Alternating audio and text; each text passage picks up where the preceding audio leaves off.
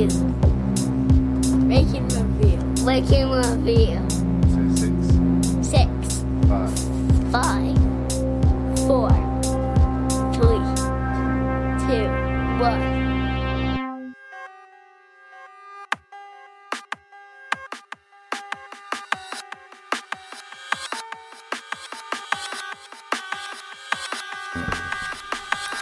Hello and welcome to the 29th episode of Rank and Review. And this week my guest is... Damien Bartlett. And Damien, what are we discussing this week? We're discussing vampires. Yes, your host and running comedian Larry Parsons and Damien Bartlett are going to discuss Bloodsuckers.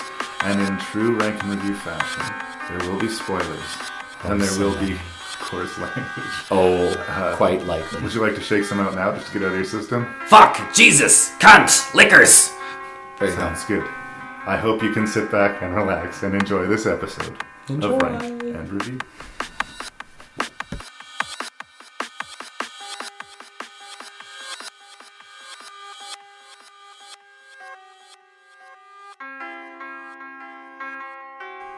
So, Damien Bartlett, my goodness, it has been so long since we've actually hung out. We were gabbed for an hour before we even start recording this, but that's awesome. It's great to catch up with you. Yeah. You are now participating in episode 29 Wow. of Rank and Review. That's exciting. And it's interesting that we've got this far into the show and we haven't really just done an episode dedicated to vampires. Are you kidding me? We haven't done Am I breaking your vampire cherry? You are. My cherry is being broken right now. So exciting. I promise to be gentle. I remember, well, we went to school together, of course, but for yes. me, Damien, you'll always be my drug dealer. I cast you in The Happy Thief. That's my right. Drug dealer. And I was Eugene. You were Eugene, the drug dealer, and I remember everybody thought it was kind of a weird choice that I was casting you against type or whatnot, but I totally bought you as a drug dealer. I don't know if that's a compliment or not, but I would believe you. Oh, no. I played that quirky. I think if I recall really carefully, one of the lines was, I'm looking at Paxton and Kevin Stiller, and they're like, we were in the scene, they were all baked out of their minds, and I'm like, hey guys, do you got anything to do tomorrow? And they're like, no man, why? I'm like, cool. Now where did I put that acid? And lights fall to black. And everyone in the audience lost their shit. It was great.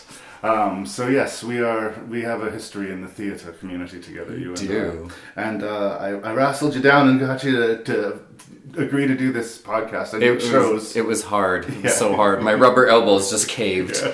You chose vampires, though. I didn't inflict this upon you. What is it about vampires that you find so appealing?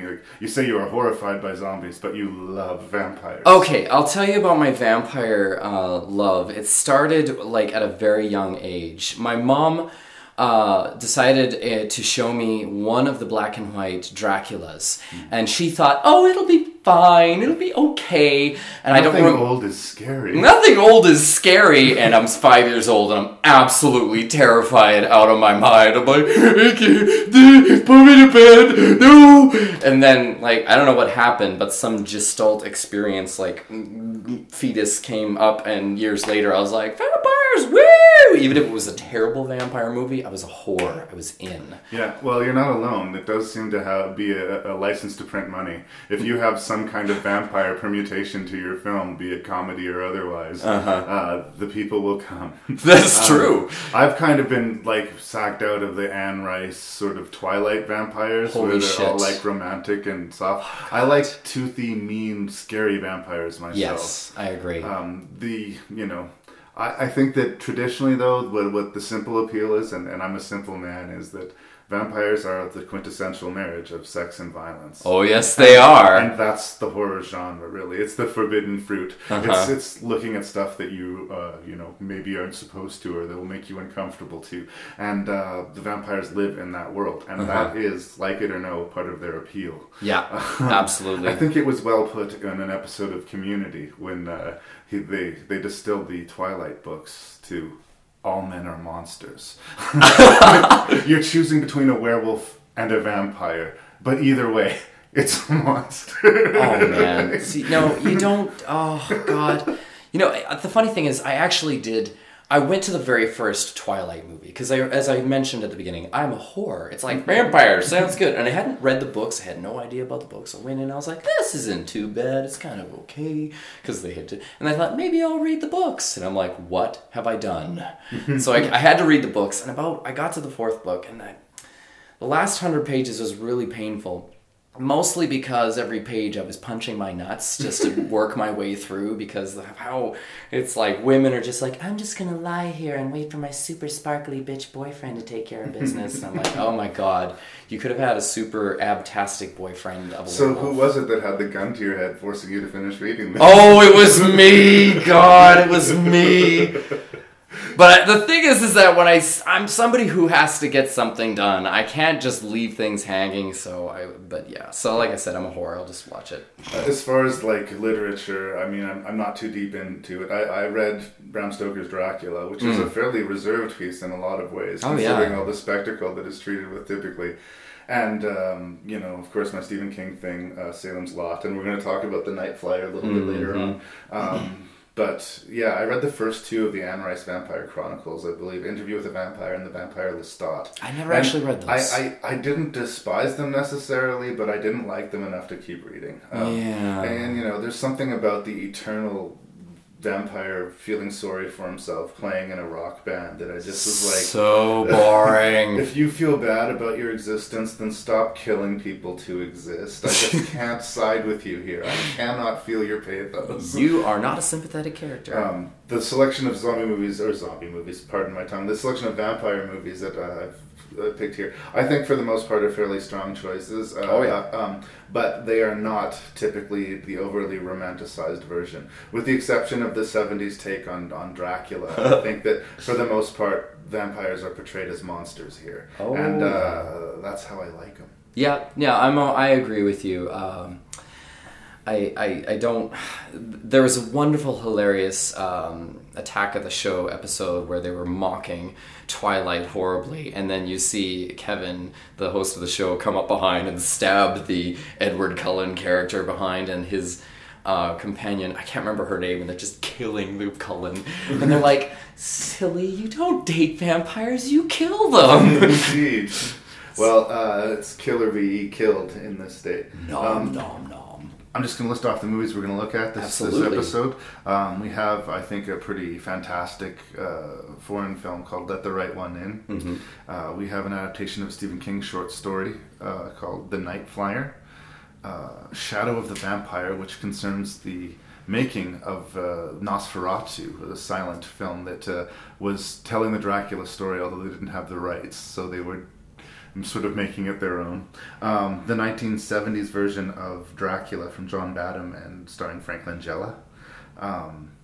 Catherine Bigelow, who has since come up and recently won Best Picture for The Hurt Locker, directed Near Dark, a 1980s very stylized vampire movie. Oh, yeah. And last but not least, a fairly recent but well-respected vampire apocalypse movie called Stakeland.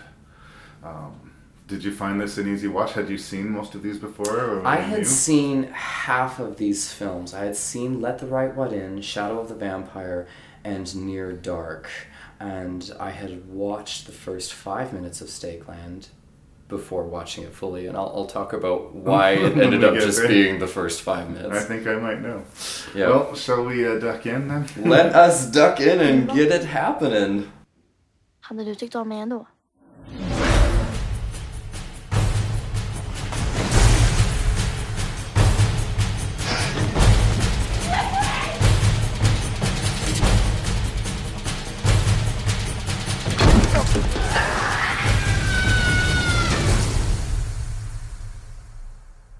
Vill du bli ihop med mig?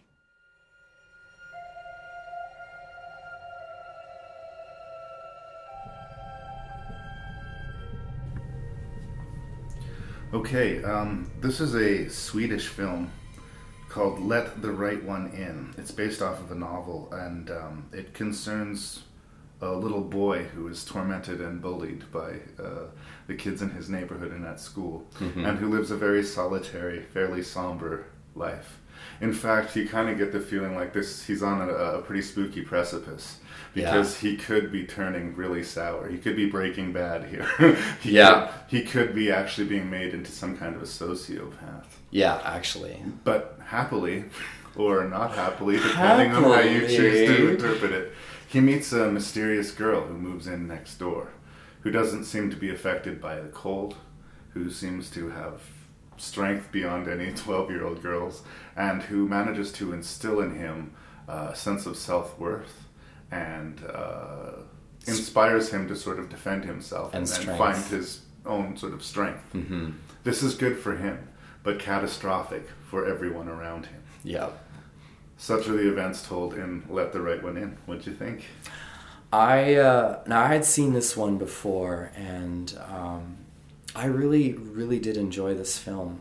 It's not your necessarily super fast-moving movie, but what I liked is that it takes its time in the storytelling, and the characters are given their full berth of being able to sort of express themselves. You meet Oscar, and you get the sense that his mom is busy. I mean, she's a mom, but it's always like kind of, Oscar, stop being, I have a busy life somewhere else. She's like licking her own wounds so extensively that she's sort of maybe not ignoring her son, might be pushing it, but she's not paying as much attention to him as she could. Yeah. And I don't think recognizing the hurt that he is suffering. That he is going through. Yeah. And you can see that later, just a little later on in the film, he has a father, and his father has moved on in his own way. Yeah. And he loves his father. Like, it's beautifully expressed. Like, I just like one of the moments when you see him with his dad and just like hanging out, and then you're finding out that he's moving on in his own way, and that Oscar doesn't really have a place in his life so much anymore. And so Oscar needs to be needed by someone. Yeah, he really does. And right from the get-go, you know that something's up. Like he's been bullied for like quite some time. I think that it's interesting that they portray the bullying at school in such a frank and frankly real way. Speaking as somebody who was bullied when I was a kid, I do feel like it's sugar-coated. I do feel like they push the kid down, they say something funny, and they leave. But in reality, it gets really ugly. It gets nasty. And they throw his clothes in the urinal and piss on him, and they make him walk home in it. Yeah. You know, they humiliate him, and they do as much psychological as well as physical damage as they can on him, and they do it with glee. Yeah. And it's disturbing. Yeah. Because I recognize it as truthful. Yeah. I have seen that side to children, and it's very rare that a movie captures that. It's as horrifying as when we get into the supernatural stuff, some of the bullies in it. Yeah. This is a film in which children are killed, and I'm kind of indifferent about some by the time it happens. I mean, it's not that I want any of these kids dead, but they have established themselves as such villains that I don't necessarily pity them either. Yeah. Like the thing of the matter is that with all bullying, if taken too far, the other side of the story is that the victim gets killed, right? Or the victim becomes corrupted. Right. Right. The cycle of violence. The only way to not feel like a victim is to, like they'll always say, just go stand up to that bully. Go punch that bully in the nose. Break his nose. And then your bullying problems will be over. No, because the nature of bullies is that they're cowards. So it's going to be 6 of them against you by yourself. That scenario is not going to play out. Yeah. And even, like, I mean, there was a point, if you don't mind if I sort of jumping around at points in the film, he does actually stand up to the bullies, and it's horrifying. And it's really bad because it just escalates, and just then that sort of cowardice nature. It's like, oh yeah, you hit me, I'm gonna go get my scary big brother who is got less compassion than I do. And you see where that bully came from in that respect. The biggest bully that Oscar suffers, he himself has a bully in his older brother that he lives in terror of. Yeah. And in a way, he gets his power from torturing Oscar because his own power has been stolen by his brother. Yeah. Like I said, all of this is very realistically handled, and the Oscar is stabbing a tree viciously with a knife right at the beginning. Right at the beginning of the movie, pretending it's his bully, trying to vent. Yeah. And this girl sees him and recognizes something in him. Yeah. I think one of the most fascinating things about this movie is considering the motivations of this young vampire. Mm-hmm. Like, and it's not really named how old she is, but I get the She sense says she's 12, but she's been 12 for a really, really long time. And the feeling I also get is that she has gone through generations of keepers. And this is the beginning of her next. Her next keeper. And so that in itself is a really open-ended sort of story that never quite gets answered, but just left to your imagination. It's a rescue and a reprieve from this horrible life of powerlessness that he's suffering that she offers him. Yeah. And she never offers it to him. She never says, this is what you're going to do, but she sets the path for him. Yeah. Her watcher, the guy who's been looking after her, is getting old and sloppy in his work. Yeah. And it's time to replace him. And I think the interesting thing is that will be Oscar's fate, presumably. One day, Oscar will get too old to do the job efficiently, and she will befriend some other sad little boy, and the whole cycle will begin again. And when looked at through that prism, is it a happy ending to this movie? It's what Oscar wants. Yeah. And it maybe is better than Oscar growing up to become a little sociopath. Yeah. But is it a happy ending? I would say in the interim, in the immediate moment, it is a happy ending. It's a happy ending. Yes. Because I'm also thinking about what happens immediately after. There's a lot of innocent blood that is spilled in the left and right of this too. It's not just the bullies and the bad guys who die. No. She needs to feed fairly regularly, and people who are in the wrong place at the wrong time are victims. Yeah, the And townies. I people- call that group the townies. The townies. And people who mean to do good, a police investigator who's trying to, solve the crimes, or someone who's wanting to figure out what happened to a loved one. They get too nosy, they get too close to this fire, and they become another victim in this web. Yeah. All the same, we still like this little vampire for some reason. For some reason, she's kind of adorable. But utterly terrifying. Like, she ends up accidentally making vampires because she had to flee, and one of the townies is a victim of that. Yeah. And I liked how that there's just some very interesting dynamics right there. And for a movie that is so sedate and reserved, like you said, which does take its time, when the violence comes, it is shockingly real. Are we referring to the very end? Well, there's the ending, but I'm just talking. We've seen, say, for instance, a vampire get struck by sunlight and burst into flames, which but was we've never seen spectacular. someone who's strapped into a hospital bed. Yeah. And the nurse opens the curtains and she erupts in flames and starts flailing around, and the nurse also, just for being next to her, is also engulfed in flames, or the interesting new addition of cats somehow being able to tell that you're a vampire and attacking. It was like the cats were like, this is a enemy predator. And we have to kill it, even at the cost of our own lives. This thing needs to die. This thing needs to die. Kill it a lot. There's a really brutal sequence where this woman's being attacked by a cat. Oh yeah, and the cats are freaking out, and they've latched into her flesh, and they're clawing and biting her, and not gently either. And in a movie, like I say, that has been fairly gentle and sedate otherwise, it really jars you in your seat. Oh my goodness. Yeah. There's kind of hints as to what kind of creature that Ellie is, because there's a point where she's in a room with Oscar and the light comes on suddenly, and her eyes, her pupils were dilated, were kind of cat-like. Just squinted slightly. Yeah, and then it just went back to normal, and I was like, I think one of the more powerful scenes to me too is a little trust game that is played between these two kids. Mm-hmm. Again, if you can call her a kid. Where he tests this sort of, you're a vampire, okay, well, prove it. You say you can't come in unless I invite you. And that was an interesting piece of mythology that's never really been explored before. It's a real definite thing about vampires. It's in the vampire mythology, absolutely. But in movies, we don't see it that often. No. And she passes the threshold of his door and stands her ground and just starts shaking and trembling and just bleeding out of every Every orifice. And she orifice. stands her ground until he says, you're invited in, you're invited in. It's a trust game. Yeah. And you know, it's a really interesting scene because for a moment she does put her life entirely in his hands. Probably for the first and only moment in her existence. But That is possible. I don't think that that's happened before. There must be some... You know, just as a thought, Larry, maybe the reason that she trusted him is because she maybe sensed the inner monster in Oscar. Mm-hmm. And so she's like, you're a kindred spirit. And he'll be happy with her is the thing. He'll be doing horrible things and at the end of the day become a mass murderer to feed this love. And it's a love that can never really be fully... that darkness will never be filled. Yeah, well, and the fact that she will always be 12. Yeah. And he'll be 12 until his next birthday.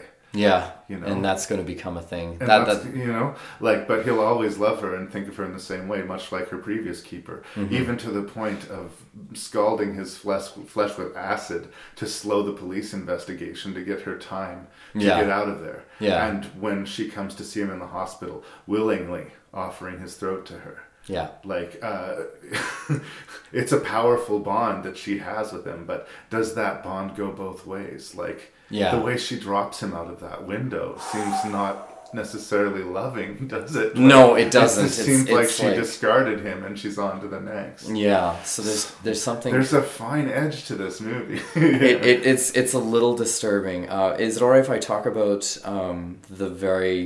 the point where it hits gear 7 and just goes crazy? Okay, just talking about that fine line.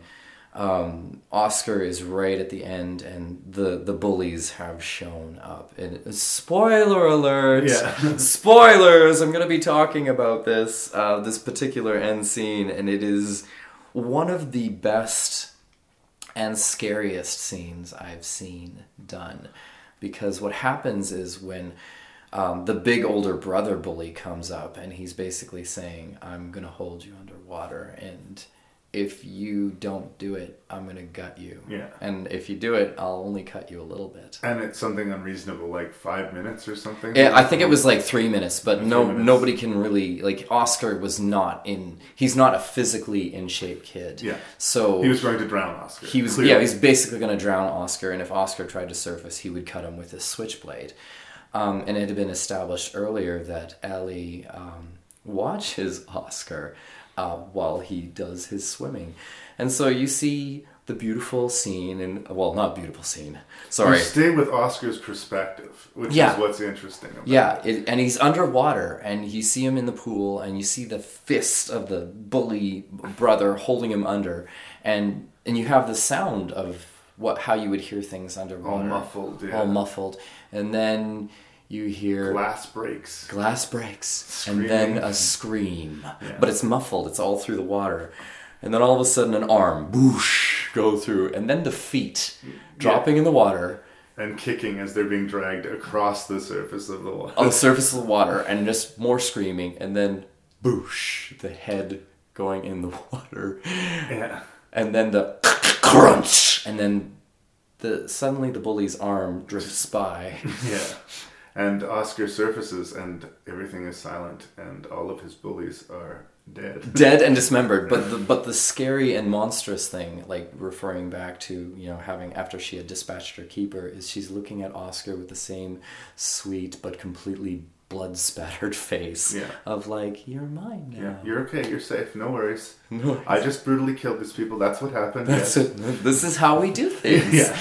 And but at that point she was protecting him and saying that she would always protect him. And all he had to do was return the favor. Yeah. And he didn't have anyone protecting him, so he kind of had to say yes. But it was sort of, there was a point, like, also back in the film when Oscar had pretty much given, where she had said, I can't give you, he's like, do I have a chance with you? I'm like, I cannot reciprocate. And he's like, okay, I'm okay with that. And he's like, okay, you have a chance with me, basically, because you are willing to be 100%, like, not putting any sort of expectation on me. Yeah, and because of that, then you have the shot. But Wow. I think this movie's pretty strong. I think it's pretty powerful. They remade it recently to a film called Let Me In. I never saw with, the American Chloe version. Grace Moretz. It's directed by Matt Reeves, the same guy who did Cloverfield.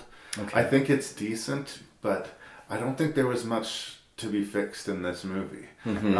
I think that, like, if you really have that much of a problem while reading subtitles, I guess watch the remake. It does the story justice. But I think this is the better of the two films. And I think in its own way, it's kind of a masterpiece. It is amazing. One thing I would recommend, don't watch the subtitles. Don't watch the voice dubbing. Agreed. Because it something about Plato and the shadow of the shadow of the shadow. It just completely diminishes the interpretation of the film and the characters. Yeah, we talked about that in subtitled scares. I'm a big believer in subtitles. Oh, heck yes. Absolutely. Watch the subtitles. Listen to the authentic voice of the actors. It's amazing. Yeah, and definitely do so for watching this right now.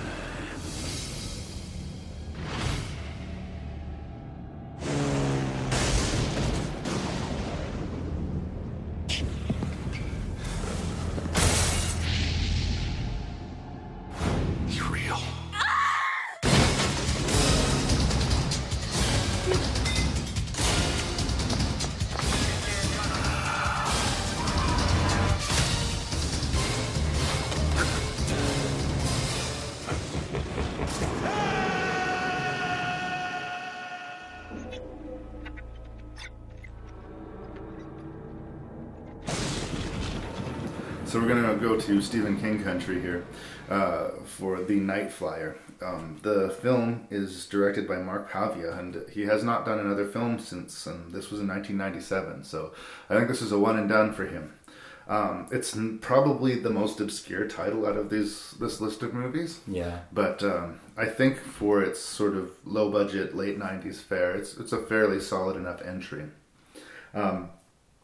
It's interesting, especially if you're a Stephen King person, if you've read a lot of Stephen King and you're into the lore, because this character, Richard Dees, who's the central character of the story, has peripherally showed up in other King works, most significantly in The Dead Zone.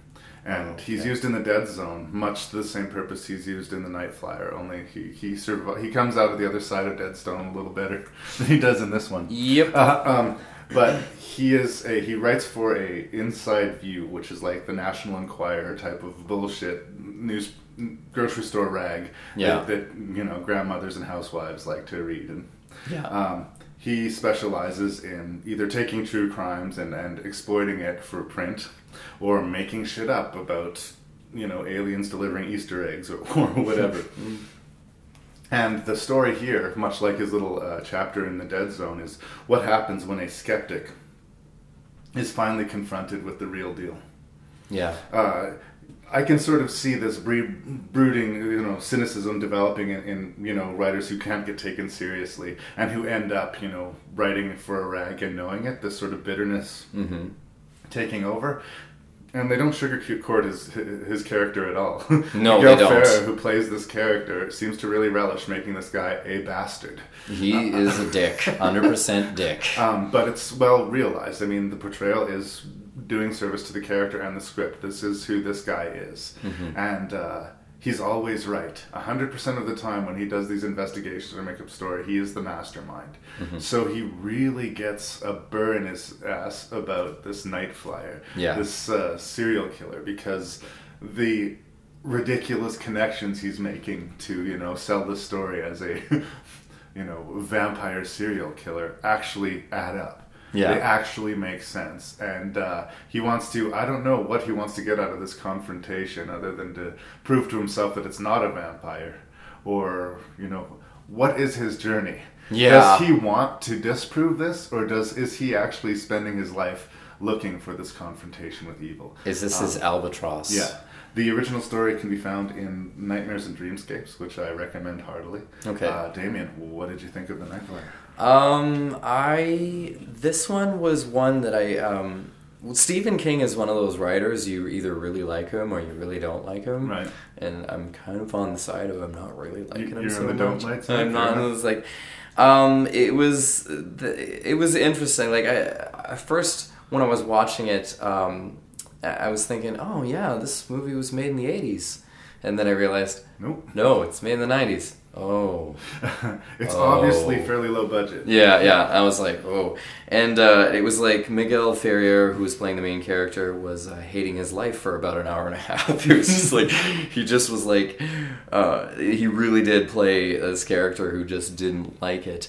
I was terrified because he was like so driven to chasing this thing, and I'm like, are you crazy? You are literally walking into the den of a predator and you're armed with a camera? Yes. What are you gonna do? Yeah. Picture him to death? But the psychology of that is true with everyone. We might not walk into an empty hangar where we are pretty sure there's a vicious murderer with a camera to confront it. But we will make decisions and make choices that basically, it's the equivalent of us designing a trap, laying down in the trap, and then springing the trap, and then going, oh my god, I'm in a trap. Yeah, I know. We bring ourselves, we undo ourselves, and it's something that a lot of people have. Rarely does it involve a vampire, but I do think that the psychological worm that's being turned here is that sometimes we don't do ourselves favors with our obsessions. Mm-hmm. Sometimes what we think we want is not what we want. Yeah. It's true. Let's see, what else do I have here? I really, I wanted to like it more, Larry. I really did, but I just didn't. I don't have any happy notes for this one. Okay, let's hear some unhappy notes. It just felt like the director, it was like he was trying to, bank for his cocaine retirement fund on this one, because this is right around the time of, like, Stephen King films were, like, really very popular. And there was some very good stuff, like It, for example, scared the ever-loving shit out of me and still does. Yeah, well, get ready, because apparently they're going to do a feature on that soon. Oh my god. Yeah. Nightmare juice fuel. Welcome to it.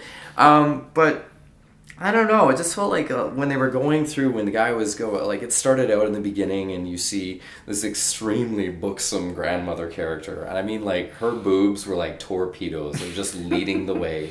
They were like night lights. You can land planes on them. But the Night Flyer was there busily murdering her husband, and she was getting all dolled up to be the next on the munchie list. Yeah. And then the guy is, you come from his perspective, and we're at the rag, and no one at this newspaper is likable. No one. Nobody. There's like the little scrappy Jimmy Olsen character. I don't like her. And then there's the veteran, I don't like life. I don't like him. And then there's the editor, I'm a dick and I'm going to screw you all over. Bam! And I'm like, I want to find sympathy with these characters, but I'm finding no sympathy and nothing likable. Well, and perhaps this is Stephen King grinding his axe with the tabloid newspapers. That's probably true. He probably doesn't have the biggest feeling of, and in his mind, ending up at a place like that, if that's how you're sustaining yourself in your 40s, you have not made it as a writer. It's true. And that's probably what Stephen King was probably getting at. And you know what? He succeeded, because I absolutely detested and loathed, to varying degrees, a lot of those characters. And as much as it is the destruction of this Richard Dees character, it is also sort of the birth, like you used to call it, the Jimmy Olsen character. Yeah. This woman who was impressed by by Richard Dees for some reason, because she's been a fan of his bullshit work, right? Her life goal is to be a reporter as cool as this asshole, right? And she gets her wish. Oh, she sure does. So, again, the one person that we could have maybe anchored with and liked ends up, And it ends up perpetuating the cycle. Yeah. And in fact, by her spin at the end, framing her former icon as the terrible, spoiler alert, by the way, boys and girls, spoilers, yeah. as supposedly the mass murderer of the Night Flyer. Yeah. She's basically allowed the Night Flyer to continue his orgy of destruction. I guess we haven't really done real service to the plot here. The basic idea of this vampire is a vampire who lives in the modern age. He has his own, small plane that he will land in small, out-of-the-way stretches, and he will kill people, feed, and then fly on to the next post. And all of the sort of romantic ideas of the vampire, that's where we see it. Mm-hmm. He'll even stay there for a couple days and refuel and sort of put his feet up and live with these people before he dispatches them. Yeah. And it's kind of interesting to see them, totally willing to cover his tracks and doing everything they can before he kills them and leaves. Oh, yeah. I thought that was a pretty interesting thing. And for a movie that had a lot of sort of almost made-for-TV gloss to it, Yeah. when the violence did come, it's actually pretty harsh. Like, all of a sudden, nope, this is an R-rated movie for a second, and Yeah. now back to the goofiness. And all back to the goofy. And what was funny, one of the things that I found hilarious is that his black Cessna would always leave little poop puddles of dirt filled with worms and maggots and other crawling things of the dark earth. I was like, wow, he's got a compost manufactory of epic proportions. I'm pretty sure that there were victims mixed into the lot after he was finished with them. It's like, gotta refresh the pile. No. But I think it's an attempt to modernize the vampire in sort of the similar way when we talk about Near Dark, is they're trying to transplant sort of a gothic creature to the modern age. Yeah. It's fair enough conceit. You say you're not a big Stephen King fan, and I think that will probably work against you for the movie. I certainly don't think this movie is amazing, by the way. I think it's all right. Yeah. It's a different enough take on the killer, but if, for instance, you are into the Stephen King, the Inside View paper is featured in a lot of his books, like Needful Things and Bag of Bones. We'll make reference to that same newspaper. I suspect if I had sort of a little more backfill from like previous stories, like, you know, the characters overlapping, I might have been able to go, oh, I have a little bit of resonance with this character, but it just seemed like... Stephen King himself has said that there's a connection to a different short story called Popsy, where the Night Flyer himself could be Popsy, which implies that he is not a lone vampire. He was on vacation or flying around by himself, but he is part of a family of vampires. Because in that short story, this guy who makes his living kidnapping children, another happy protagonist, kidnaps the wrong kid from the wrong mall, and Daddy comes to hunt his shit down. Oh, lordy. Yeah, and basically that's the same character here. And if you know that about it, it sort of enriches the experience. Yeah. And that's part of the Stephen King thing. If you do dig in and get into Stephen King, you can see references to his other stories within his and that's probably the context that I'm missing, and I just didn't quite... Beyond that, it's another vampire movie. I've seen way worse. Like, I've seen way worse. No, and you know what? Truly, I have actually seen way terrible, worse things where it's like, you're just like, what am I doing? And it's like, but it's a vampire movie, and as I've mentioned before, I'm a whore. Yeah. I will watch it. And leading to that confrontation, when Dees does go into that place, he has to, at this point, know he's confronting real evil. And the interesting thing is that he chooses to go and confront that evil anyway and damn the consequences. And does he confront it? Because the Night Flyer saved it for the last. Yeah. I love that he's like, hey, Dees, do you hear this? Chorus of shrieks and screams and horrific things. And I was like, that sounds like an epic killing. And it was! Indeed. And these will go down in infamy, and the Jimmy Olsen character will take his place. Yeah. And presumably be a terrible person until the fateful day where she encounters the Night Flyer, or some other creature equally monstrous. It seems to be inevitable because it's tied to her. It's a story that's a piece of a bigger world, and I do like that about it. And if you're not in Stephen King context, you might not get that. And that's otherwise you're just going to get a decent vampire thriller. And you know what? If you're in the mood for that, go to. Roll the camera. Yeah. Iris in. Begin. It's been a fitful night, but you wake refreshed. What is that beside you? It's a book about vampires. Nosferatu.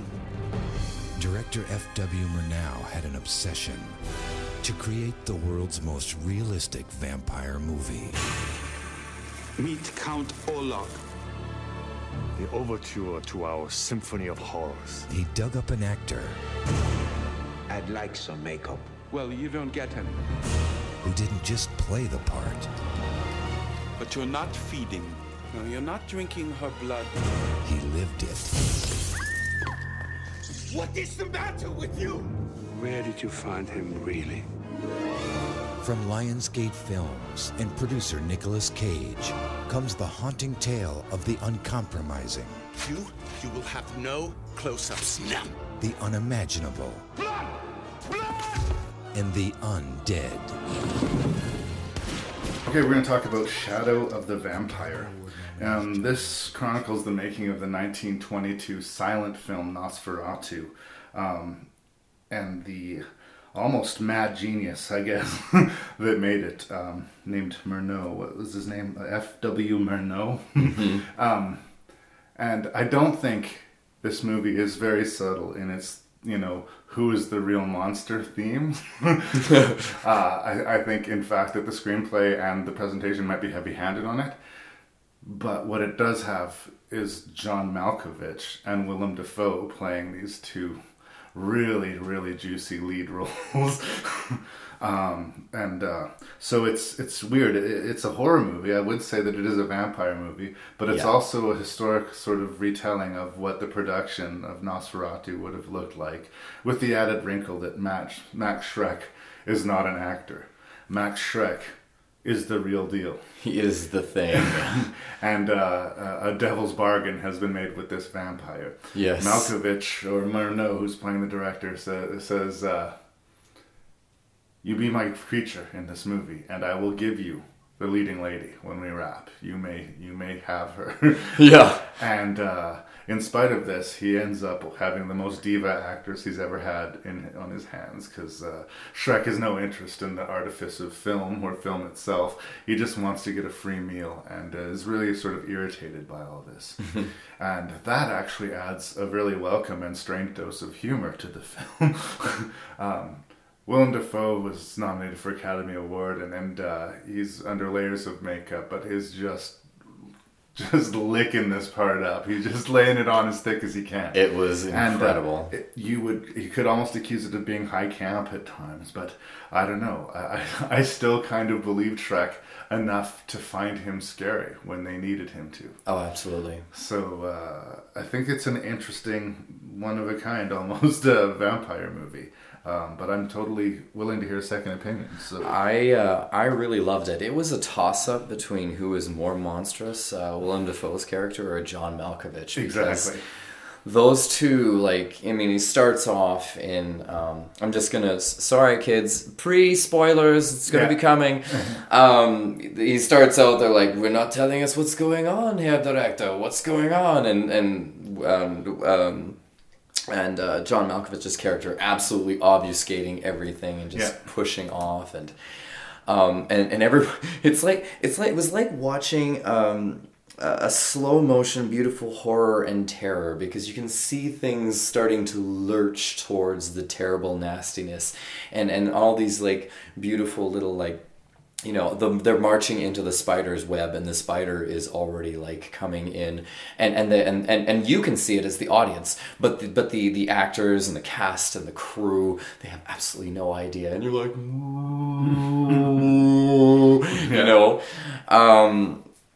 the fact that his director of photography is the first to get snacked upon right at the beginning, and you see him just shaking and huddling, and he's like, what's wrong with you? Are you okay? Oh, you're okay, fine. And nobody seems to notice that he's twitching and shaking because, already Shrek has... And really, it sort of talks to the madness of going over the deep end of art, You and I, before we started recording, were talking about how, it's almost impossible to get art funded where we live. Yeah. And this guy lived in an age in which he could justify almost any indignity in the name of art. Yeah. You're not going to meet your leading man, and you're going to treat him with respect and refer to him only as his part, because we have to respect the genius of his talent. And whatever we need to do to accommodate this genius, we're going to do. And the same thing with Murnau himself. Whatever is required to make this film the most amazing film it could ever be, it's going to happen. And he's a control freak. Yeah. In a weird way, I kind of think, this might be an ouch to James Cameron, but for his period, he was like the James Cameron of his day. In that, he was making the biggest budget spectacle movies, and he was one of the more respected filmmakers.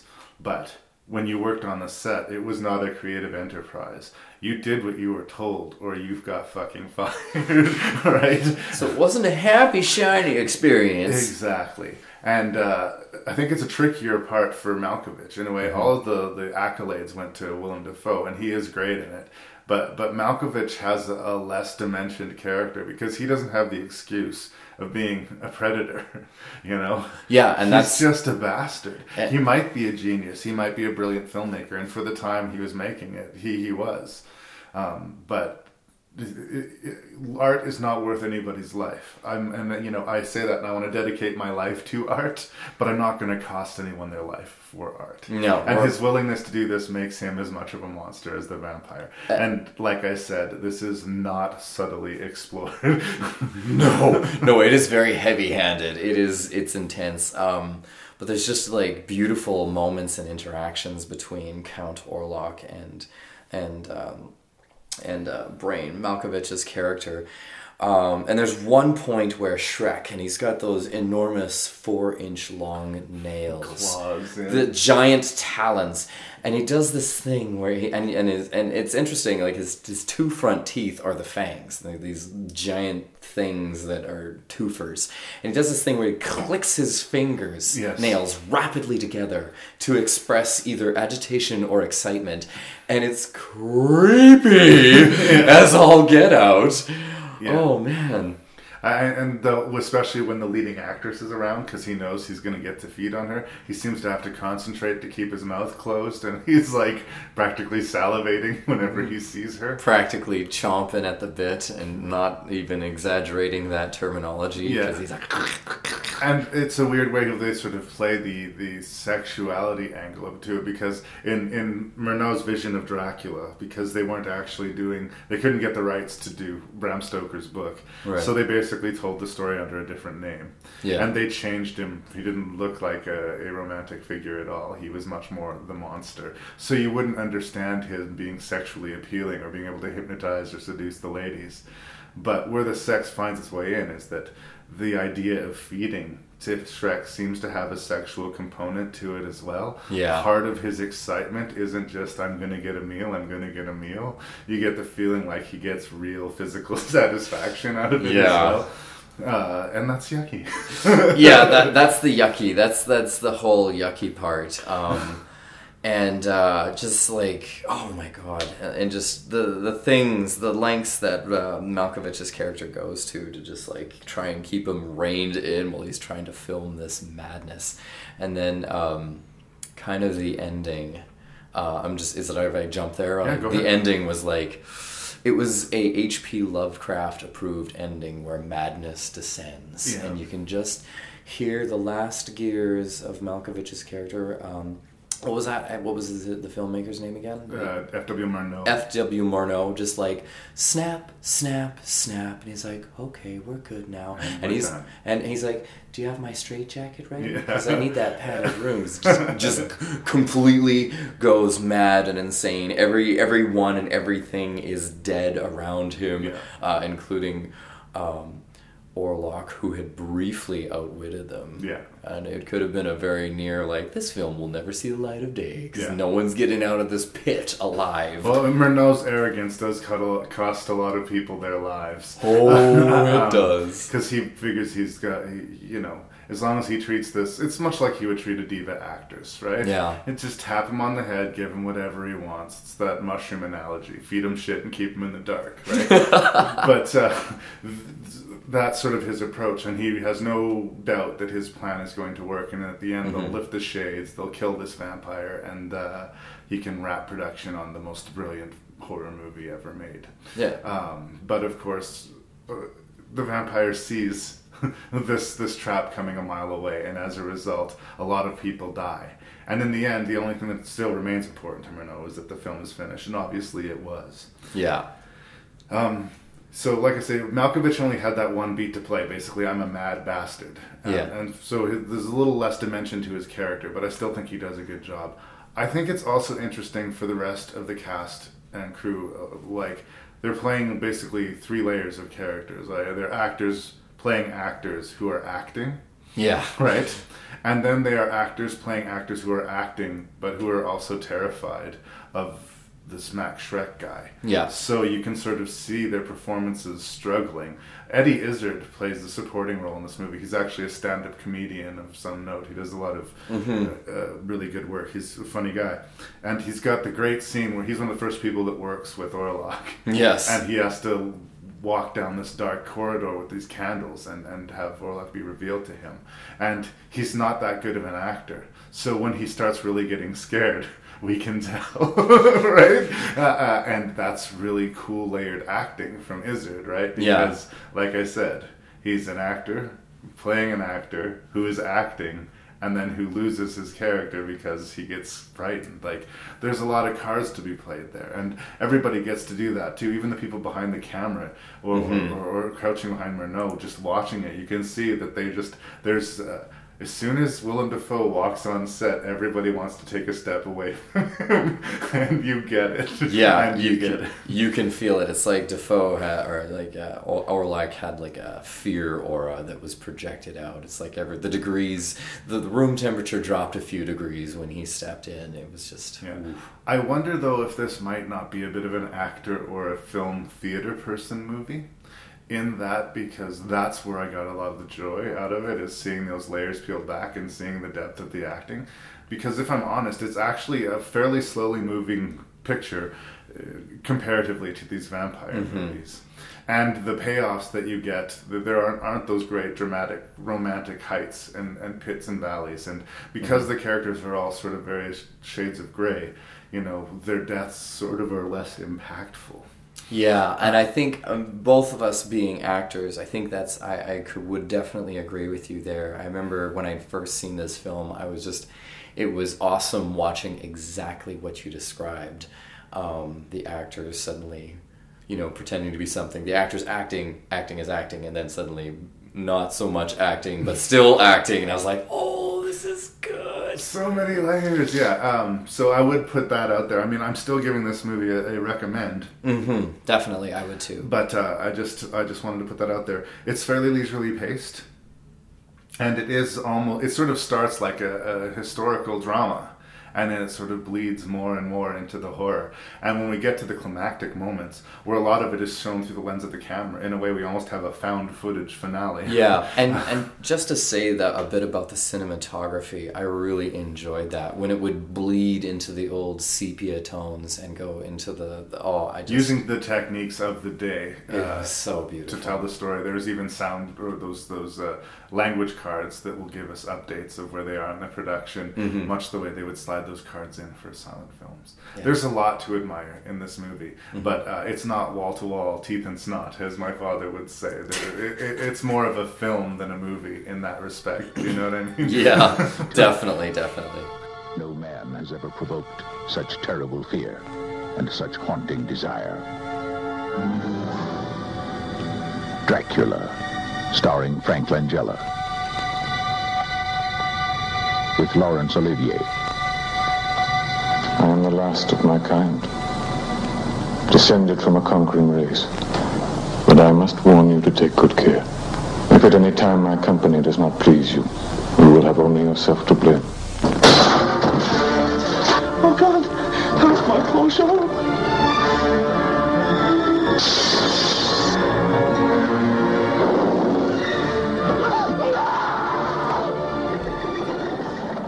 Okay, John Badham is a fairly big Hollywood director, and he got to do in the late 70s, 1979 to be precise, his own take on the Dracula, Bram Stoker's Dracula. And he took from the time the Frank Langella, who had played it on stage, and was sort of been greatly lauded, not just because he was a strong presence on stage, but at the time he was as close to like a Brad Pitt type figure for women out Totally. there. Like Frank Langella was just a heartthrob at the time. He was sex on legs, baby. Absolutely. There's no question. It is funny that there is a period in the late 60s and early 70s where it seems anybody could have been a leading man for a while there. like what was deemed attractive for men seemed to be if he was able to dress himself. I think that Langella sort of started opening up things more to, and for better or for worse, creating the male equivalent of the cast for looks type of movie star. That's not saying that Frank Langella isn't a great actor. I do think he is a good actor, but I think he's kind of become a great actor over the course of his career in a lot of ways. I think a lot of the reason he got roles when he was young is because what I said. He had his own sort of sex appeal. Exactly. And it's present here as well. Laurence Olivier, some obscure actor, I believe. Some people may have known I from... think I heard he might have been something called the greatest actor of the 20th century. Possibly. Maybe, I don't know. Donald Pleasance. Everybody will remember him from Halloween 4. Oh. And Canadian actress, probably hitting her high watermark as far as Hollywood, Kate Nelligan. Mm-hmm. At the time, this was a big budget sort of spectacle, and it was fairly well received. To me, this was kind of my Dracula movie, in that it was the first way in which the Dracula story was told to me. And I saw it when I was 6 years old. Oh, wow. And I was fucking terrified by it. You know, it seems like you and I have similar stories because, like, Dracula was my first one. This is, like, again, I've seen lots of versions since, but this is the one that sort of stuck into my head. And there's images that are just burned into my brain. But I have to revisit it, 30 years later, watching it now. And it's a different film than I saw when I was a kid. I'm just admitting that I'm bringing personal baggage to this movie, and I want to just sort of bring that up there first. It's okay, Larry. It's okay. You can bring your baggage. It's okay. It's okay, little 6-year-old Larry. You can do it. I'm gonna be safe. You'll be all right. It's gonna be okay. The monster's not gonna eat you. No. Thank you for being here for me, Davey. You're welcome. So I was very scared by this when I was a child, and I was kind of amused and nostalgic while I was watching it now. A lot of the 70-ness that I didn't notice when I was a kid, I noticed a lot now. And it's not quite Waka Chicka 70s, but there's something about like the sideburns, the style, a few turn of phrases that we have in the movie kind of tips its hand that we're in the Waka Chicka 70s. Oh, yeah. But I don't know. I kind of... I'm perplexed as how to approach reviewing this, so I'm going to throw the ball into your court. Okay, I think I can possibly identify why you might have been like terrified as a child, because there's a thing called the 5-minute rule. Right. Now, the 5-minute rule was established by a friend of mine named Steve Zinterer, aka Silent Mountain. Okay. The 5-minute rule is something that is typically applied to action films, but can also be applicable to horror films. That if somebody dies within the first 5 minutes, it's gonna be a good movie. And so I suspect what you saw, because the 5-minute rule is most definitely in full effect for this film. Absolutely. They're like, oh my god, there's evil on the ship, the rats are freaking out, it's the high storms, and they're trying to toss... Spoiler alert, by the way, boys and girls! They're trying to toss the coffin off, and the hand comes through and casually drags its fingers across through the throat. Cry's throat, taking the throat with them. Spurt, spooge. I was like, oh yeah, that's approved. Yeah. So I suspect maybe some of your absolute sheer, oh my god. If I could only remember what was the thing for my version of Dracula that freaked me out. I can tell you the exact scene for me. Oh, really? Yeah. It's the scene where Laurence Olivier and Donald Pleasance and another guy go down into the crypt to put down, not Lucy, but Lucy. Mina. Oh, Mina? Was it Mina? No, Mina's the girl who survives. It was Lucy that they had to stake down. Yes, it was Lucy. Lucy had vamped out and been buried, but they knew that she would have been vampirized, and in order to put her soul to rest, they had to stake her, and her father does the deed. Just past the visceral violence of it, and this ghoulish creature yelling "Papa" to this man as he stakes her and kills her, and the psychological destruction of him. I'd seen violence before, and I'd seen drama before, but I think something about that, and I was like, again, in the single-digit age category, there was something just too horrifying about that scene. No, and I would agree with you. That scene stood out, because there they are in the warrens of this ancient abandoned coal mine, which had been... apparently a cemetery was a good place to build on top of a coal mine or whatever. She had slipped through her grave into the coal mine and was using it as her easy feeding access. And here she is in her, funeral garb with her blood red glowing eyes and her childish demeanor and just slowly, liquid slow motion moving towards her father. That was genuinely oh my god, this is scary. So as a 6-year-old, I can completely understand why. And I you'd be do freaked. think that the film kind of, as far as a horror movie, peaks there. It Mhm. never hits that height again. No. That's Not really even at the ending, not even. I was more scared during that sequence, and it might have a lot to do with Olivier too. I thought he was really strong in that scene than I was in any other point of the movie. I wasn't as scared of Frank Langella as Dracula. No. There were some great moments, like him climbing up the side of the mental institutes to deal with the Renfield, that blabbermouth. Oh, that Renfield! He could have had a good thing, but he hadn't shut his trap. Yeah. That's what you get. Yeah. It's sort of like when you make a deal with the devil, you know, like you gotta, some part of you just knows you're gonna get fucked over. Oh yeah. If you agree to become this puppet of a vampire, a familiar or whatnot, I think at some point it's just self-destructive. You gotta know you're gonna be screwed over at some point. Absolutely. And he complained and complained. Oh, that Rennie. He's such a scamp. One of the other things about just sort of the cinematography and the sweepingness that I loved was where Dracula was housed up. Was it a mansion or a castle or kind of a combination of both? Yeah, it's sort of like a mansion, I think, more, but because he was trying to make it closer to what he was used to, but it was as close as he could approximate to his original like castle. It really did feel like a thing of earth and darkness and shadows, because when you opened up, it's like the light didn't go anywhere. It's like, whoa. Yeah. And it was pretty, I thought, I just liked the cinematography. It was pretty spectacular that way.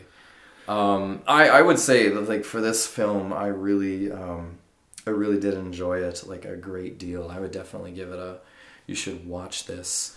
I'm not sure that the romantic angle worked for me as strongly as it could have. I didn't quite buy the appeal that she saw in this creature.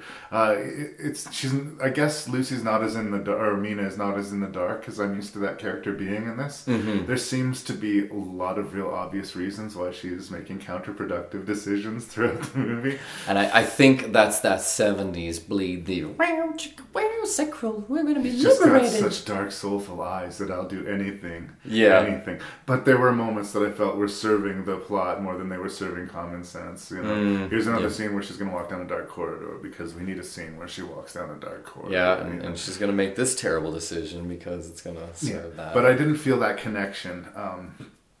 There's been other takes on the Dracula story, and there will be. Francis Ford Coppola did one in the early 90s, and there's something so bombastic about that version where it's just like grabbing you by the face saying, look at this movie, we're making a Dracula movie. Wah! This one doesn't quite hit that extreme notes, but it does have fairly large scale to it, and it's doing the story justice. I mean, Bram Stoker's Dracula is a fairly significant work of literature. I understand it, but I still am a little bit curious that if I hadn't seen it when I was 6, would I like this movie as much as I do now? I do think it's fine. It's a decent telling of the Dracula story. I'm not foaming at the mouth over it. But it's good. I really do wonder, if I didn't have that personal history, if I would feel the same way about it, or if I would just more or less just dismiss it as a nice try. You know, it's another Dracula movie. Watch it or don't. Yeah. Right now, I'm just say watch it. It'll fuck you up. But that's because 6-year-old Larry is still hiding under his bed. Terrified. It's okay, little buddy. You can come out. I've got popcorn. The other movie that we already reviewed, we called Creepshow. I remember seeing this movie Creepshow when I was a kid with this crate monster in it.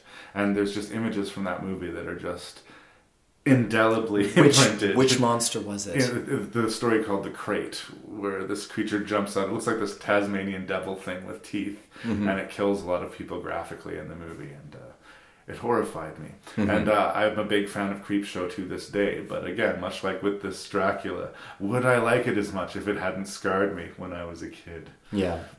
And is it a good thing that I was scarred by these movies when I was a child? Oh. I didn't think it was good at the time. I do think it's good now, but damage has been done. You could say damage, but maybe we could call it colorful scarring or something like that. I'm going to say I land right in the middle on this one, so I guess I'm putting the ball in the listener's court. If it sounds like something they want to check out, it probably is. I say this one was okay. Like, I didn't mind it. It wasn't bad. You can definitely see the 70s elements there, but it wasn't overwhelming 70s elements, so I liked it. It was good. I'd say if you want to see it, go see it. Do it fast. All right. The time's roll. No! You might as well just kill me then, too. Caleb Colton no longer belongs to our world. We give him a week, see if we can call him one of us. He belongs to hers. But you have to learn to kill. He belongs to theirs. I don't want to kill. He makes you kill tonight. And they all belong to the night. It's 3 hours short for a bus ticket home. You help me out? What are you on? Believe me, I told you. Just don't think of it as killing. Amen. Amen. Don't think at all. It's just something that you do night after night. It's only ever a question of how. You nervous? I would be too if I were you. Near Dark. It'll be your boys falling in with control. Check out time. All right, we're going to talk about Near Dark.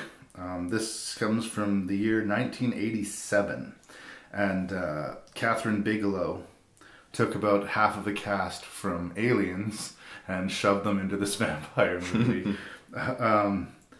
Lance Henriksen, Bill Paxton, and Jeanette Goldstein had all just worked together in Aliens. So it's kind of like they just got on to the next gig. And I can't help but not think this is just entirely a coincidence, because Catherine Bigelow was tied up both professionally and personally with James Cameron at the time. And so coincidentally her next movie got a lot of people that was in his high-profile science fiction film. Nice. But I don't think they took it as a favor to Cameron. I could see these parts being really actually fun to play. And the story concerns this boy Caleb, who meets a mysterious but very attractive woman played by Jenny Wright. And he thinks he's going to get some romance and maybe a little action, but he ends up getting bit. And he ends up waking up in the morning finding steam coming off of his body with the morning sunlight. Yes. And he quickly comes to realize that he is being made into a vampire. And he has a choice to either play ball and become one of the gang, or be made into food. And he's basically being broken into the gang, essentially. He's got the period of a week or two where they decide whether or not he's a team player or whether or not he is meat for the freezer. Yeah. And in a way, it would be like you or I playing a round of 21 with a hamburger. You know, typically they look at people as food, and they, you know, they're not looking to add to their gang because they live a hard life. They in do. This modern age of vampires, in order to stay under the radar, they have to keep moving, and they basically live like mobile mobile trash, essentially. Yeah. You know, and that's the life that they're living. Mm-hmm. They try to sort of sell themselves that they're cool and badass, but there's something sort of rough-hewn about them. So it's an interesting take, and it's really well made. Catherine Bigelow co-wrote it with this man named Eric Red, who has a reputation for writing fairly dark thrillers with teeth. Most famously, which I'll be reviewing with your friend of mine, Ashley Patch, The Hitcher. Anyway, thus is the premise for Near Dark. What did you think? I had originally seen this film close to the time when it had originally come out, and it scared the shit out of me. It was good. And then so watching it, I have also nostalgia watching it again. And I really did enjoy it. It was Lance Henriksen was it was fantastic to watch him. And with Bill Paxton being in it, I kind of imagined having a think about it. It was like, man, it's like Chet from Weird Science got turned into a vampire, and here he is as evil Chet. Because if you listen at one point, he does briefly the Chet laugh. And, right. Oh my god, Weird Science, which I absolutely watched the shit out of. Yeah, so, and then Bill, I thought it was amazing. it was really interesting because this one was an 80s movie, so I get to go, okay, this is an 80s movie. I'm in the context of the 80s movies. I dig it. And it's recognizably 80s and yet not distractingly 80s. Yeah. Do you know what I mean? Yeah, no, and it's not so much. He starts out as very sort of naive, and he's kind of from Podunk nowhere, and he's kind of a farm boy Podunk, and he meets and again, he gets way more than he bargains for and gets accidentally turned, and he starts transforming, and he's kind of going, oh my god, what's going on? And there's the whole scene where his whole family is trying to track him down. And yeah, that's a sort of interesting thing. His old family is trying to rescue him from his quote-unquote new family. Mm-hmm. And he doesn't necessarily want to be in it. That's the really troubling part for Caleb, is that he didn't ask for any of this. You know, he just thought Jenny Wright was cute. And he's right, she is very attractive in this movie, but he bit off way more than he could chew. Way more. And, I mean, being put in that position, nobody wants to die necessarily, but if you have to kill people to live, it's a bitter pill to swallow, and right? They lived and they burned their vehicles to cover their tracks, and they would spray paint the inside, and they carried rolls and rolls of like tin foil to cover up. It wasn't fun. I was like, yeah, it just really felt like ancient hunter-gatherers who are finding their territories diminishing every day, and just, what do you do? And I get the feeling like the Lance Henriksen and his is it Jeanette Goldstein? I want to say the name. They kind of have such a rich history that they remember a different time where it wasn't like this. Yeah. And they keep going and they keep sustaining themselves out of habit, but there's something a little empty to them. Yeah. And the younger vampire they keep with them, which is a character you see often in vampire movies, children that were turned. Yeah. And the being trapped in a child's body with having all the needs of an adult. Oh, brutal. You know, I think that a lot of points to the screenplay, and I do think that Eric Red fingerprints are on a lot of that stuff. The Bill Paxton character, you get the feeling like, is the young upstart kid they brought into the clan because they were bored and they needed, someone new to look after. Mm-hmm. But he doesn't quite get that once upon a time, this is not how it was. Yeah. He likes this sort of rootin' tootin' redneck lifestyle. There's a scene, one of the more memorable scenes in the movie, where they go into a bar. Oh, the bar scene. Yes. And they lock the doors and everybody on the premises is made meat. And he very gleefully opens this man's throat with the spurs on his boots. Which was spectacular, and that was one of the things that freaked me out the most. Having not seen anything like that, especially at the time in the 80s, and seeing the difference with how he handles the killing than the other ones. Lance Henriksen will icily kill somebody, but he'll do it fairly painlessly. Yeah. Yeah. And it's food for him. He doesn't, it's not personal. No. It's not personal. In his mind, it was cruel fate for you that you happened to choose this night to close out the bar. Yeah. He didn't choose you. Fate chose you. Whereas the Bill Paxton character really, really relishes the violence. And he plays with his food. And he wants, exactly. He's like a cat playing with his food, and he wants to see this. So Adrian Pasdar sees both of these sort of figures and wants nothing to do with either of them. Yeah. Yeah, no, it was interesting seeing him when they finally came to the point of like the fateful meeting where they ended up meeting at the same hotel, and the child vampire stumbles across his sister. Yeah. And they're like, we're gonna watch a movie together, and I'm like, this will end badly. Indeed. And it had been set from the beginning. Spoilers! It had been set from the beginning that the child vampire had created the love interest, and when the lead character comes into it, and it's obvious that there's some jealousy there. There's a lot of jealousy, and there's things that he can't do and he wants to do. So he comes across this girl, and you just watching again. It's like slow motion accident of terror. It's like, oh God, he's gonna do it. He's gonna do it. But hilariously, the little girl proves to be like the scrappiest of scrappers, and like beans him like not once but twice, bests him, like wham, and he's like ugh. And he didn't see that coming. He wasn't expecting that. And in a way, neither were we. No, So- we're like, wait, what? She did what? I really do like the war of the two families, too. The tug of war for Caleb. His trust has to be earned with the vampire family, but when he takes a bullet to get them out of a bad situation, and happily the vampire skills, or vampire magic, whatever it is, keeps him alive. But that's basically what it takes. You got the feeling he was one bad comment away from being a dinner until he saved the gang. Yeah. In that exchange. So his trust was hard won, but then once he has that trust, what does he do with it? Did he really want it in the first place? You know? Yeah. His family have this pure thing where they just want to get their son back, and I think that the problematic machinations of the plot happen towards the end. Yeah. There's this conceit that this can all be solved with a convenient blood transfusion. Yes, which was like, even at the time of my youngest. It's a stretch anyway, I and was you like, think that if it could be cured, these vampires who had been living this existence for this long would have known that by this point, you know? It's a convenient plot device to help us work our way towards a happy ending. Yes. And I didn't 100% buy that. In a way, this sort of felt like it should have taken a page from the werewolf movie, is that it's a tragic story. Once you're bitten by the werewolf, you're kind of fucked. Yeah. You have to kill yourself, or you have to resign yourself that you're going to murder people every month. Yeah, or be out of so out of control that you can't deal. Yeah.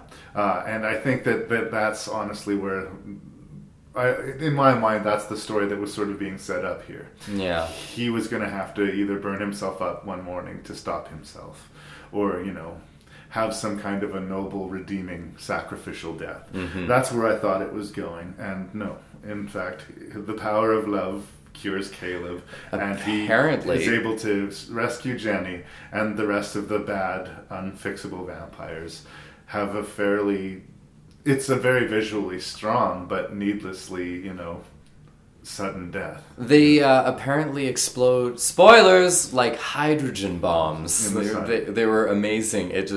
That scene where Jenny and rescues the baby girl. She makes her decision in the car. To dive out of the car, yeah. Yeah, dive out of the car and thus risk her life, potentially. And the boy vampire who chases her after them and immediately starts burning like madness. And I think that what's implied here is that they were living out the end of their days. In a way, I sort of see this movie as like vampires are actually slowly going extinct, and we're seeing one of the final pockets kind of winking out of existence. But still, the nature of them seemed to be to want to fight and persist despite their scenario. And at the end, it was almost like they just read the script and they knew the movie needed to be over soon. So Lance Henriksen and his companion, basically they threw up their hands and allowed themselves to die. It seems to be what happened. That's what was the feeling. And it's a little bit anticlimactic in that way, but by this point, the movie has been so good that I already like it. And like I said, it's really well realized. When the Jenny Wright character is running and she's got the jacket over her, he's trying to get the sun off her, and all of that smoke is billowing off of her. Yeah. I don't even know how they accomplished that effect in 1987, but it was really, really cool. It was amazing. And that child actor, presumably running in a full fire burn in broad daylight after, you know, he just wants a companion so badly that he was willing to do anything. Yeah. There were some amazing moments that were drilled into my head with the hotel confrontation where the father character shoots Lance Henriksen's character with his pistol point blank, and Lance Henriksen spits up the bullet and neatly put the bloody bullet in his coat pocket or his shirt pocket. Just so you know who it is you're dealing with. Yeah, those were moments that were just like, oh, who's the badass now? Yeah, and badass is the right word for it. That's a really good descriptor for this movie. Because Catherine Bigelow's gone on to do bigger, brighter things, and she's much more of a serious filmmaker now. She doesn't do movies like Point Break or Near Dark anymore, but part of me kind of wishes she would. Yeah. Because I think she's good at it. Oh yeah. I bet you there might be a few more in her, you never know. Call me Martin. I've seen things you wouldn't believe. Things a boy shouldn't see. I was like any other kid. I didn't believe in the boogeyman. Then the world woke up to a nightmare. Welcome to Stakeland, kid. Get your boots on, your guns ready. We're gonna put some distance between us and this place. We're on our own now, traveling through a ruined land. We live by his rules or we die. Or worse, we die and we come back.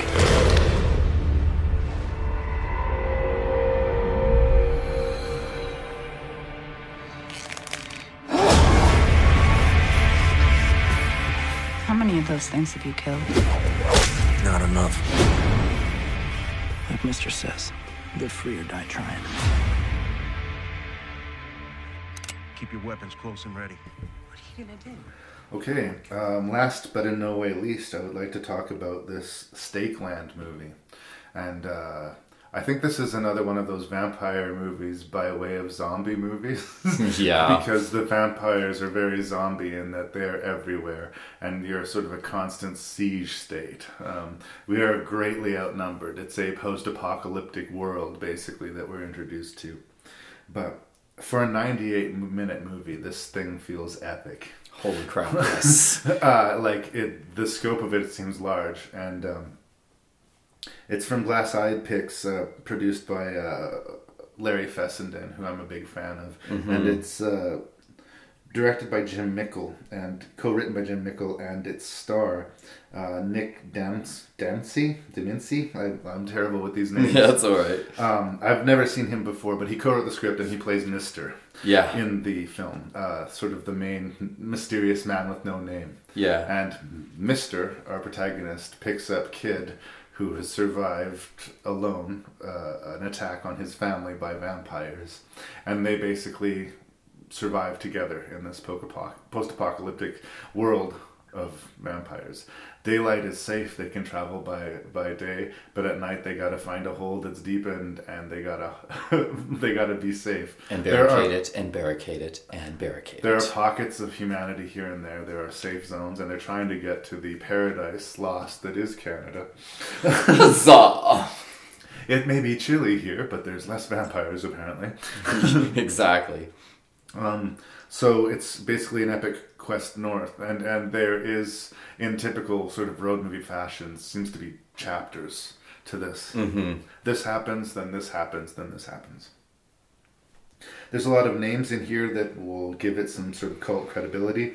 Larry Fessenden being the big one for me, but Danielle Harris is basically been in horror movies since she was a little kid.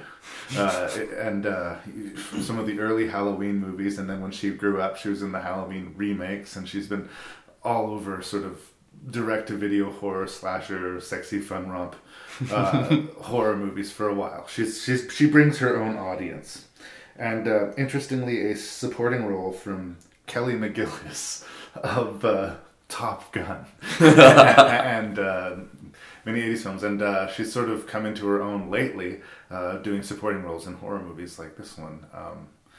No longer sort of the sex symbol that she was in the 80s, now sort of reinvented as sort of a character actress. Yeah. There's lots of things to like about this movie, but it has a mean streak. So, Damien, please do tell me what you thought of Stakeland.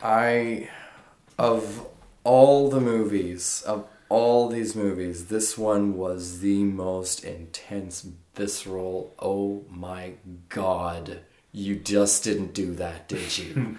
Like, it did not pull any punches. Originally I had watched it, or tried to watch it, close to the time of when it had first come out, and I was not perhaps in the best frame of mind or prepared, because there was a series of trailers, and I don't know if you'd seen the trailers leading into this film, but they were basically the trailers showing the night of Martin, who's the boy character, who gets picked up by Mr. I'm saying that right? Yeah, Martin. And it's just him in his room, and he's just chilling, and he's like looking around, and it's dark, and all of a sudden you see a quick snap of him like white, his lips are kind of like peeled back a bit, and he's gasping and freaking out, and then and then it snaps, and then you hear his mom calling him. Yeah. Right?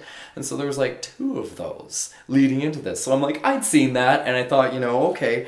You were prepared for what was going I thought I was prepared. I was like, but only amplified what was coming within the first 5 minutes. So I'd originally watched this before, and I'd seen the first 5 minutes, and then I stopped because it starts off with an absolute bang. Martin, the boy, ends up going outside. It's been established that they need to get out of wherever the heck they are right away. It's nightfall. Bad things are happening. Counterintuitive logic. You think running outside into the dark to chase... I think he was chasing his dog or something like that. He's like, no, don't go outside. Apparently that was the safe place to go. Because the nightmare began unfolding on the inside. And that's when we run into Mr. Sorry, kids. Spoilers, sweeties. Spoilers. We make spoiler warning at the top of the show. All right. They'll know to expect that. Okay, I just like shouting spoilers. And then things start getting butchered on the inside. And then you run into the ever so sweet and charming Mr. who... says, he really endears himself to Martin with the first line is like, here's a gun, if you shoot me, I'll fucking kill you. It was like really charming. He's not going to give him any kind of points for the fact that his entire family has just died in front of you. In front of him. And I think what you keep glossing over. I'm getting there. I'm trying. I'm really working towards it. He comes into the house and he's shining the flashlight, and there's his dad dying. There's his mom already dead. She was the first one to shout at him and scream, and was dragged screaming back into the house. And then the light comes up to the second floor where the vampire is. And you hear the baby crying. The baby's crying, and then the baby stops crying. And then the light comes up, and you see him having a little snack pack with the baby, like a little rotisserie, like a piece of meat corn, and then just casually drops the dead baby. And at that point, that was the sound of my brain breaking the first time. Here's the thing, we do not see shit like that very often at all. Holy crap, It's the sort of thing where it would be an instant NC-17, and it's probably the reason why this movie only had a very limited theatrical release. Yeah. It's so fucking harsh, and in a way, I don't think we see anything quite that harsh again through the movie, but it's the classic sort of horror movie trick is saying, by the way, we're not sparing you anything. In this movie, vampires are fucking scary. Yeah. And they will kill you. And they have no problem about it. They're not going to stop and fall in love with your teenage daughter. They're not going to, show sympathy to your baby. A baby's an easy meal. Yeah. And this is the world that he has woken up to. I think the biggest question about that scene, and I like to think that it's a plague that happened very quickly, that they got the notice to leave and they were just hearing it now. Because the real question is, why did they choose to wait till sundown to leave? It's established that vampires can't travel during the day. But whatever the reason, this kid loses his entire family and is basically adopted by Mr. And he teaches him how to fight and survive and live in this new world. Yeah. This new world that Mr. seems strangely built for.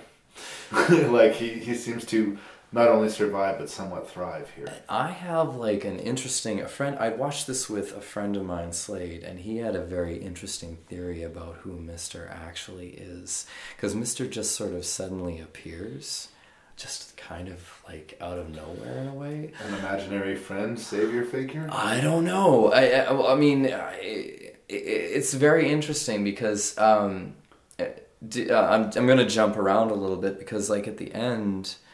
Mr.'s gone mysteriously, and it's not like he was killed or died. He's just gone. I understand that inclination, and I think that it could be interpreted that way. I think Mr. is a real character. Obviously, other characters interact with him. He has conversations. Yeah, and then there is actually material and physical evidence left. That would be a cool and interesting, different movie. Yeah, but no, I think we can take it at face value. Yeah.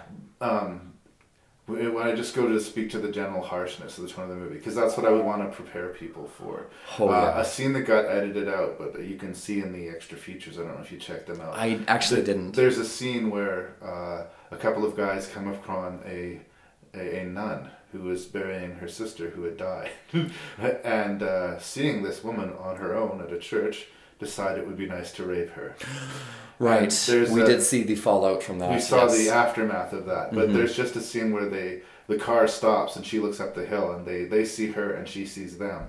And there's a scene where one of the guys just immediately pulls off this smock he's wearing and he's stark naked underneath and he just starts walking towards her. And it's just another one of these like shocking moments where like there's not even a conversation between the two of them. Oh, you're a woman? Well, I'm going to rape you. Then this is the world that we live in, and this is the harshness that you're going to be subjected to. Yeah.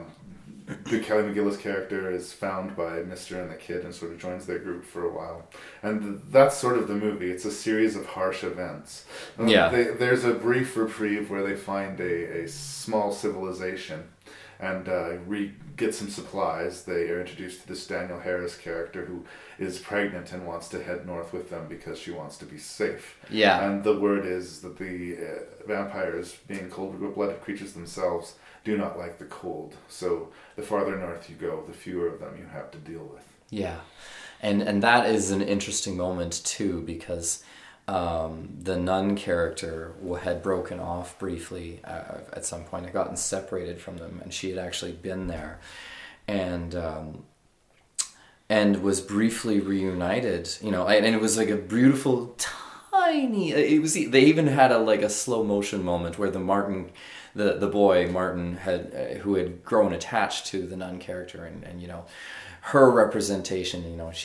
Because he would always be, carrying around little icons like the Virgin Mary, little crosses. He placed them places, and Mr. would have his little comments of just like, we don't have time for no history. Yeah. So... anything like that is just weakness, according to Mr. Yeah, absolutely. And probably one of the things we should also I will talk about that little sunshine moment and its interruption, but to backtrack a bit is the cults, the death cults that arose, that were this weird, bizarre hybrid of Christianity and vampirism mixed together. It's sort of a can't beat 'em, join 'em type of thing. I figure if they leave offerings for the vampires, perhaps they will last longer. It's this sort of despicable evil, again, that lends more credulity to my sort of theory that this is a zombie movie disguised as a vampire movie. Whereas in zombie movies, you'll find that zombies are the threat that everyone has to overcome, but the real villains become other people. Yeah. That's what we see in The Cult here. And I think this would almost be like a 10-star movie for me, but that's one of the fatal flaws, I think, that, well, maybe not fatal, but a flaw for sure, that a character that we are introduced to in the first half of the movie shows up again at the end of the movie to present himself as a big bad. If this was a video game, he would be the boss that you fought at the end of the level. And he's not consistent with any kind of vampire type we've seen up to this point. And he's convenience. His character is just overly convenient. For the amount of ground they're covering, they could have just run into another band of baddies. I don't think that they needed to create a supervillain. I think that the world was the supervillain. The world was the supervillain. I think that bringing that character back specifically is the one plot point that I have real issues with. Yeah. But for the most part, I think that the fact that they went that hard, this is not sort of thing that I would want to see all of the time. I don't want every movie to feature a baby eating. But I respect the guts that it takes to do that. And in doing it early in the movie, it reminds me of the first episode of The Walking Dead. I don't know if you've seen that, but one of the first things you see in The Walking Dead TV shows, it's seriously the first scene, so spoilers, but is that Rick, the main character, comes upon the zombie of a little girl holding a doll. And he pulls the trigger and blows her brains out. I did see that. And that was the first thing you see in the show. And it's basically saying, if you don't like this, stop now. Like, you turning off the movie 5 minutes in, fair game. I bet you that has been the experience for a lot of people in this movie. Yeah. But like, I was looking for sort of a fun, you thought Near Dark was a dark, brutal vampire movie. Until you watch Stakeland. They're going to say, no, we're going to show you a dark, mean, brutal fucking vampire movie. Yeah. And that's what this comes with. Oh. And we're not done. Like, oh god, there's pages to talk about. They did edit the guy like approaching the sister character to rape her. They took that scene out, but other scenes aren't spared. The one character who is pretty much managed almost entirely to keep her humanity, probably because she's lived in the settlement for so long, we kind of like, and we understand her motivation to try and find a safe place for her baby. Oh yeah. But the movie had already been harsh enough that the second that she got in the car, for me, I knew she was dead. Yeah. I knew that this woman was going to die. She was not going to see the happy ever after. And true to that point. But she dies slowly and badly. And like, no punches once again. No. And so you may need to wear an apron for this one. Like, it is a bitter pill, but it is entertaining and scary in a way that very few vampire movies are. Yeah, it became like, speaking of like the environment being the massive predator, once Mr. had made it known that he was not going to tolerate the death cult in any shape or form, spectacularly by throwing his giant wooden throwing star through the back of the son of the bad guy, killing him. He was a rapist and a murderer. Yeah. No harm, no foul. Yeah, he didn't care. They started leaving little messages for him on the roadways, like, "Where are you, mister?" And I'm like, oh boy, it was creepy. Mr. was a spectacular force of nature in himself, because even though they had captured him at one... Spoilers, sweetie! Yeah. They had captured him and strung him up and had pretty much taken away everything, and they're like, ha ha ha, we're gonna... He got his way out, and he made it back to his car before Martin did. Yeah. And that was another scary part too. When Martin making the choice to try and make it back to the car by nightfall, and he's running, and he's going from tree to tree to tree. I was genuinely terrified for him. And that's because they made this world as real and horrifying as possible. Nobody's safe in this world. In another movie, we would say, okay, well, we just saw this kid survive an attack on his family, so he's our protagonist, ergo he is safe. No, I never felt he was safe. But we never feel that in this movie. There was no safety, and he barely gets back to the vehicle, and Mr. had been already there, holed up, and just like, oh man. And then there was the hint of, right early in the movie, where Mr. was talking about the berserkers. Yeah. The vampires that are very hard to kill because they're so fast and crazed. And they have, and in addition to their mad strength, they have an exoskeleton armor that you can't punch their heart out. You have to like do this narrow pin pricking through the back of the skull, and I'm like, oh my god. And so there's the scene in the junkyard, and then you see things loping, and I'm like, okay, is it the death cult? No. Okay, there's movement. Oh, they're vampires. Oh my god, they're the berserkers. And then the terror. And then they're running by cornfields, and I'm like, nothing ever good came from a cornfield. Nothing ever good came from the cornfield. Let's go into the cornfield. What are you doing? Oh my god! And just like freaking out, and the psychological despair of everyone too. You can totally understand this kid hating vampires and having seen his family killed by them. But there's a scene where there's a dead vampire laying in a pool of water, and the kid's just laying there throwing rocks at the corpse. There's something really fucking dark about that, you know? It's terrifying. The sister character, speaking of spoilers, when faced with the confrontation of taking her own life or being eaten by these predators, takes her own life. Yeah. Even knowing that's a sin. But that's the level of darkness that the world has achieved. Yeah, if she doesn't... That's the last word she says before she pulls the trigger. I'm sorry. Yeah, I'm sorry. And but I'm not going to stand here and just get eaten. Or be turned and turned into one of the monsters. It was heartbreaking. It was utterly heartbreaking. Just backtracking briefly, the part that made me laugh and giggle and shriek, probably inappropriately, was exactly, they're in the paradise, and that slow motion scene I described before, and he's just meeting the sister character. And then they're airlifting vampires in. Yeah. The vampires to rain down on top of the town. On top of this town from the death cult, because we can't have nice things in this world. That was a huge dick move. I was amazed. I'm like, I already disliked these people. Now I'm. But it's an interesting trope that once you're aware of, it might actually hurt your enjoyment of future films. So I'm going to apologize in advance for that. Mm-hmm.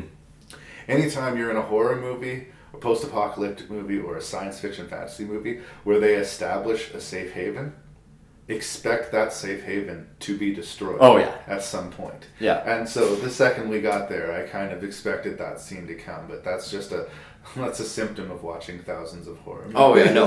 I knew something was going to go down. I just thought it was very inventive that they were airlifting vampires in through helicopters. I thought, I don't know if it's right to laugh, but I was giggling. I thought it was kind of like, well, points for creativity. Exactly. Like, oh wow. I think the bullet point here is that this is a very strong horror movie, yes. and I endorse it. But I would say go in knowing what you're getting into. This is a hard R horror movie with teeth, and it will chew you up.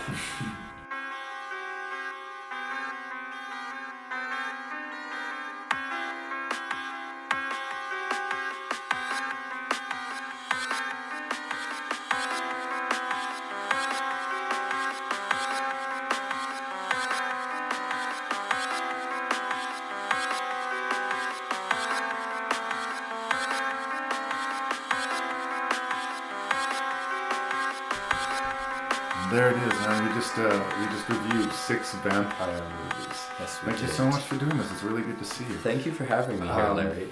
So I know it's arbitrary that I make you rank these, but like I said, it's not about you being right or wrong, although you'll be right or wrong. It's not about that. It's about me sort of getting an idea of your taste. Okay. If we talk about one movie and we agree that we both like it, I haven't learned a lot other than we agree on that one movie, Mm-hmm. right? Whereas if I get sort of this sort of scale, if I see another vampire movie, I'll be confident to be able to say, yes, Damien would like this, or Mm-hmm. no, this is not in his wheelhouse. Mm-hmm.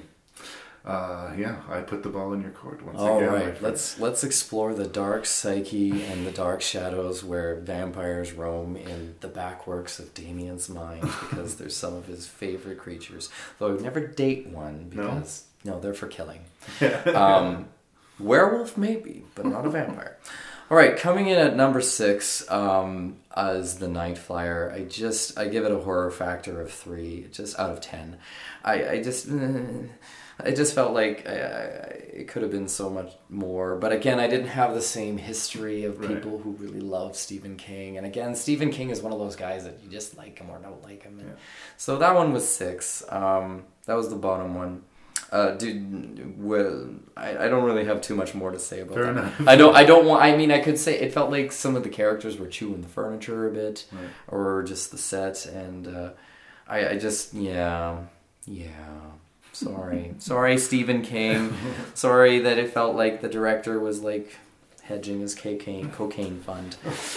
Coming in at number 5, was Near Dark. Now, please understand, at the same time, I did rank it 5, but I did actually quite enjoy the film. That one had a horror factor of 6, and that was really out of 10. That one was scary because that scene in the bar and just the door locking and it dawning on everyone's faces that they're just about to die. We're in trouble. That one was scary, and there was some classic stuff done there that was just like amazing.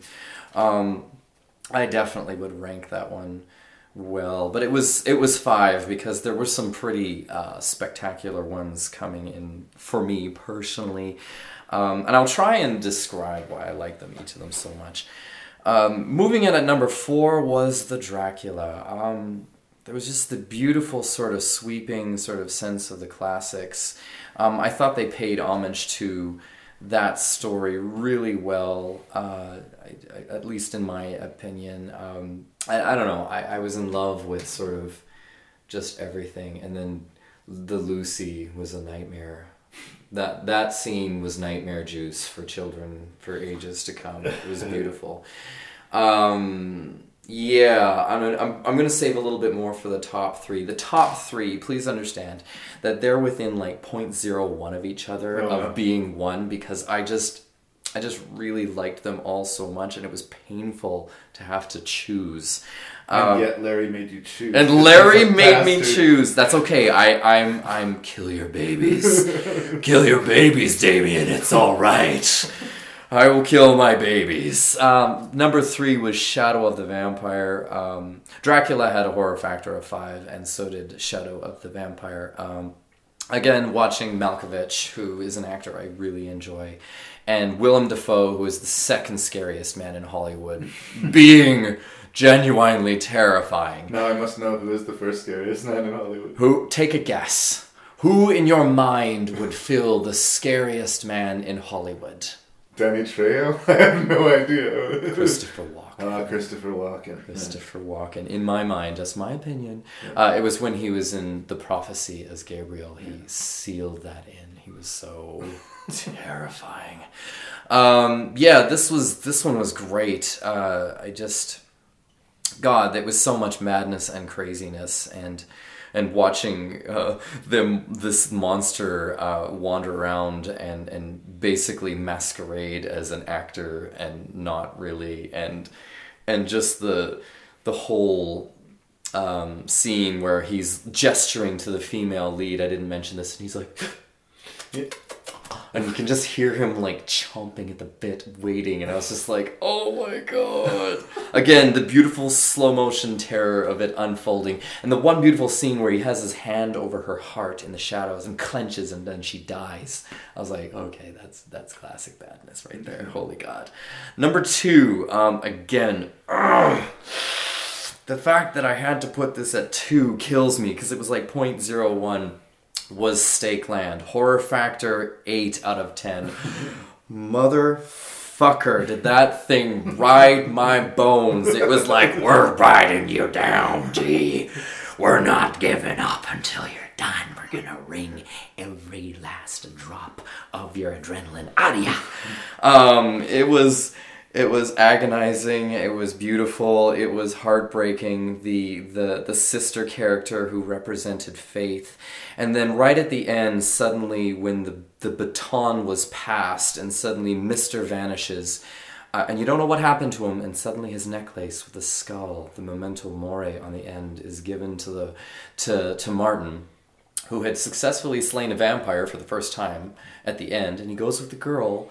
And I will mention that while they were in the town, there was mention of cannibals in Canada. So it sounds like, and it was never mentioned again, so I'm thinking, probably most people wouldn't think of it because they're walking into New Eden, and all I can think of is, good luck with the Wendigos. Yeah. You should be okay, I think. It's happy in that they're still alive when the credits rolled. Yes. It's happy because it's a happy moment right at that point. So Stakeland came in at 2. And number 1 was, and again by 0.1, it just edged it out for me, was Let the Right One In. Or as I like to call it, don't bully the weird kid when his best friend is a vampire. Yes. That one was so strangely, bizarrely gentle and sweet.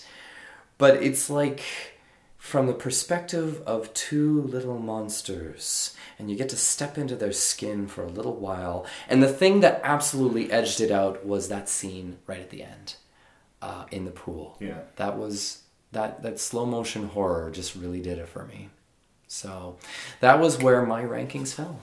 Well, you did a pretty good job. Unfortunately, we're not going to match. For a while there, I thought we might go 0 for 6, but alas, that was not the case either. Oh, wow.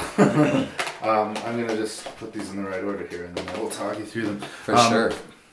These are a fairly strong overall list of movies as far as vampire movies go. Mm-hmm. There will be other vampire episodes, and you're welcome to do another one if you'd like to. Oh, heck yes, I'd love to. It doesn't have to be vampires. You can take it can be anything. There's lots to choose from, but... I could be your vampire horror. Yeah, whereas zombies have been going through a renaissance in the last 10 years or so, they've become popular. Vampires have sort of been ubiquitous. There seems to always be a couple vampire movies coming out every year. So to get 6 decent ones, I think, is good. I think in subsequent vampire episodes, there'll be more negative things to say.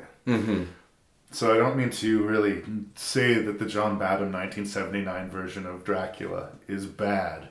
but I am saying that I'm going to put it at number 6 on Oh, this list yeah. of movies.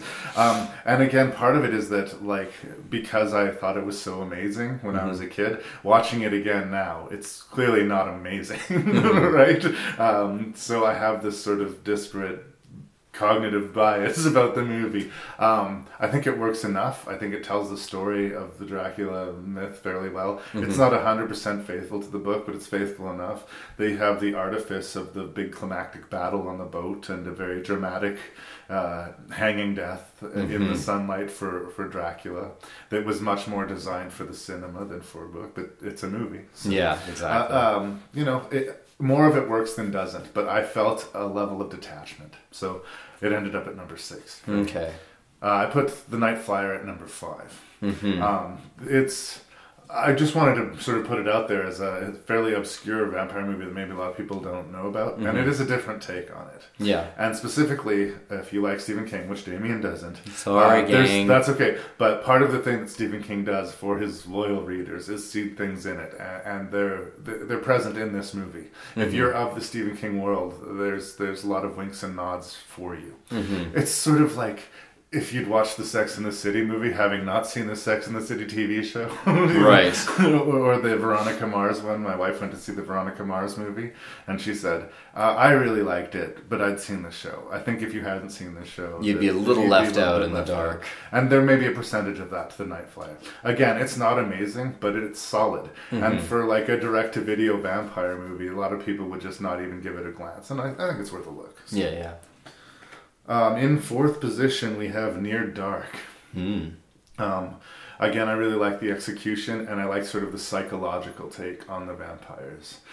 They are still scary, and they're still, intimidating villains. But there's also something pathetic about them in this movie.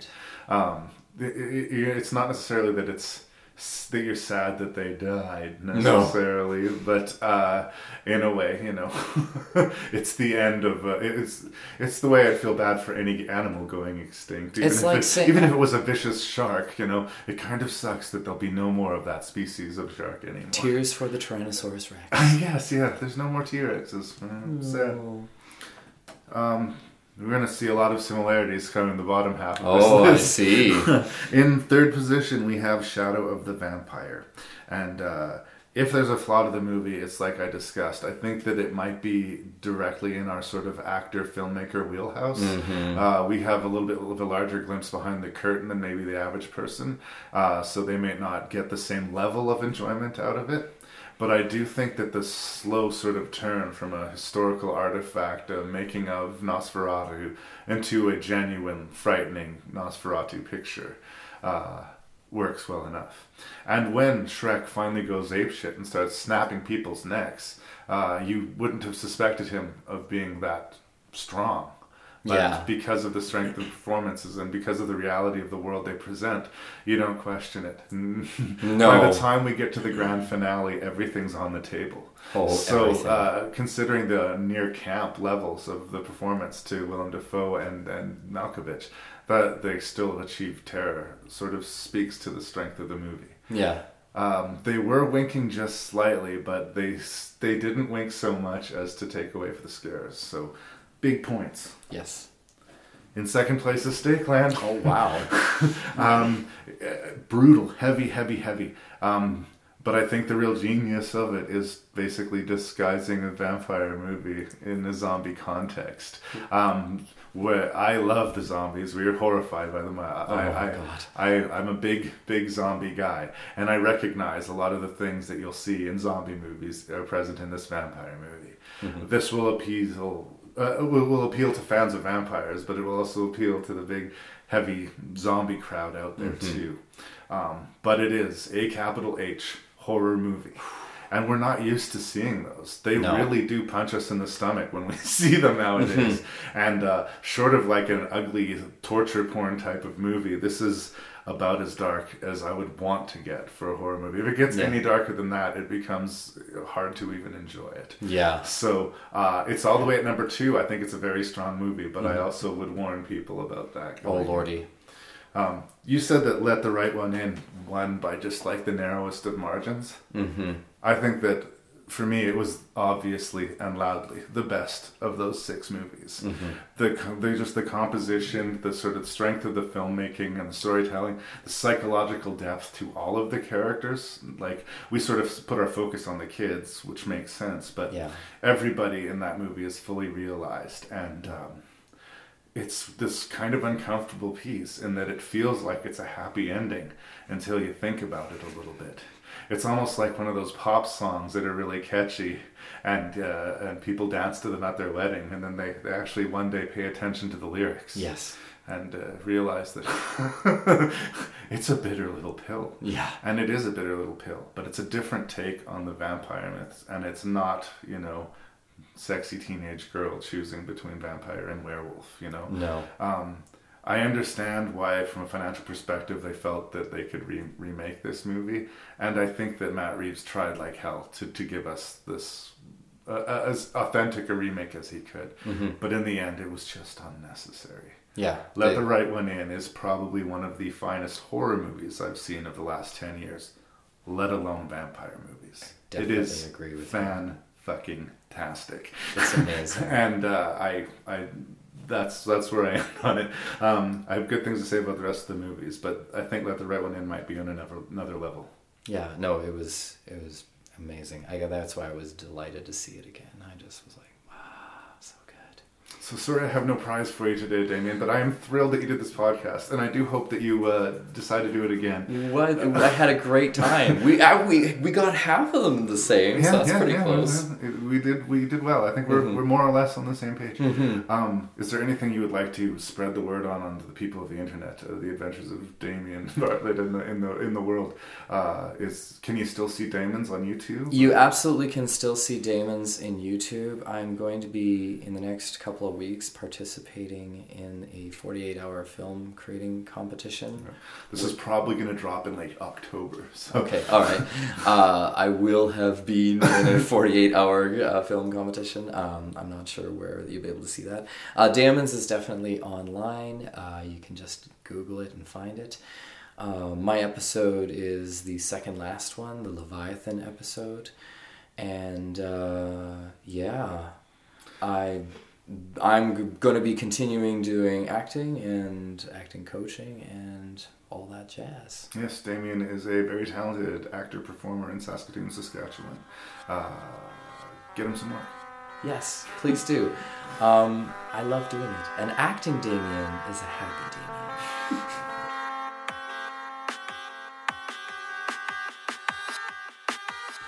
And so it was that episode 29 of Rank and Review comes to an end.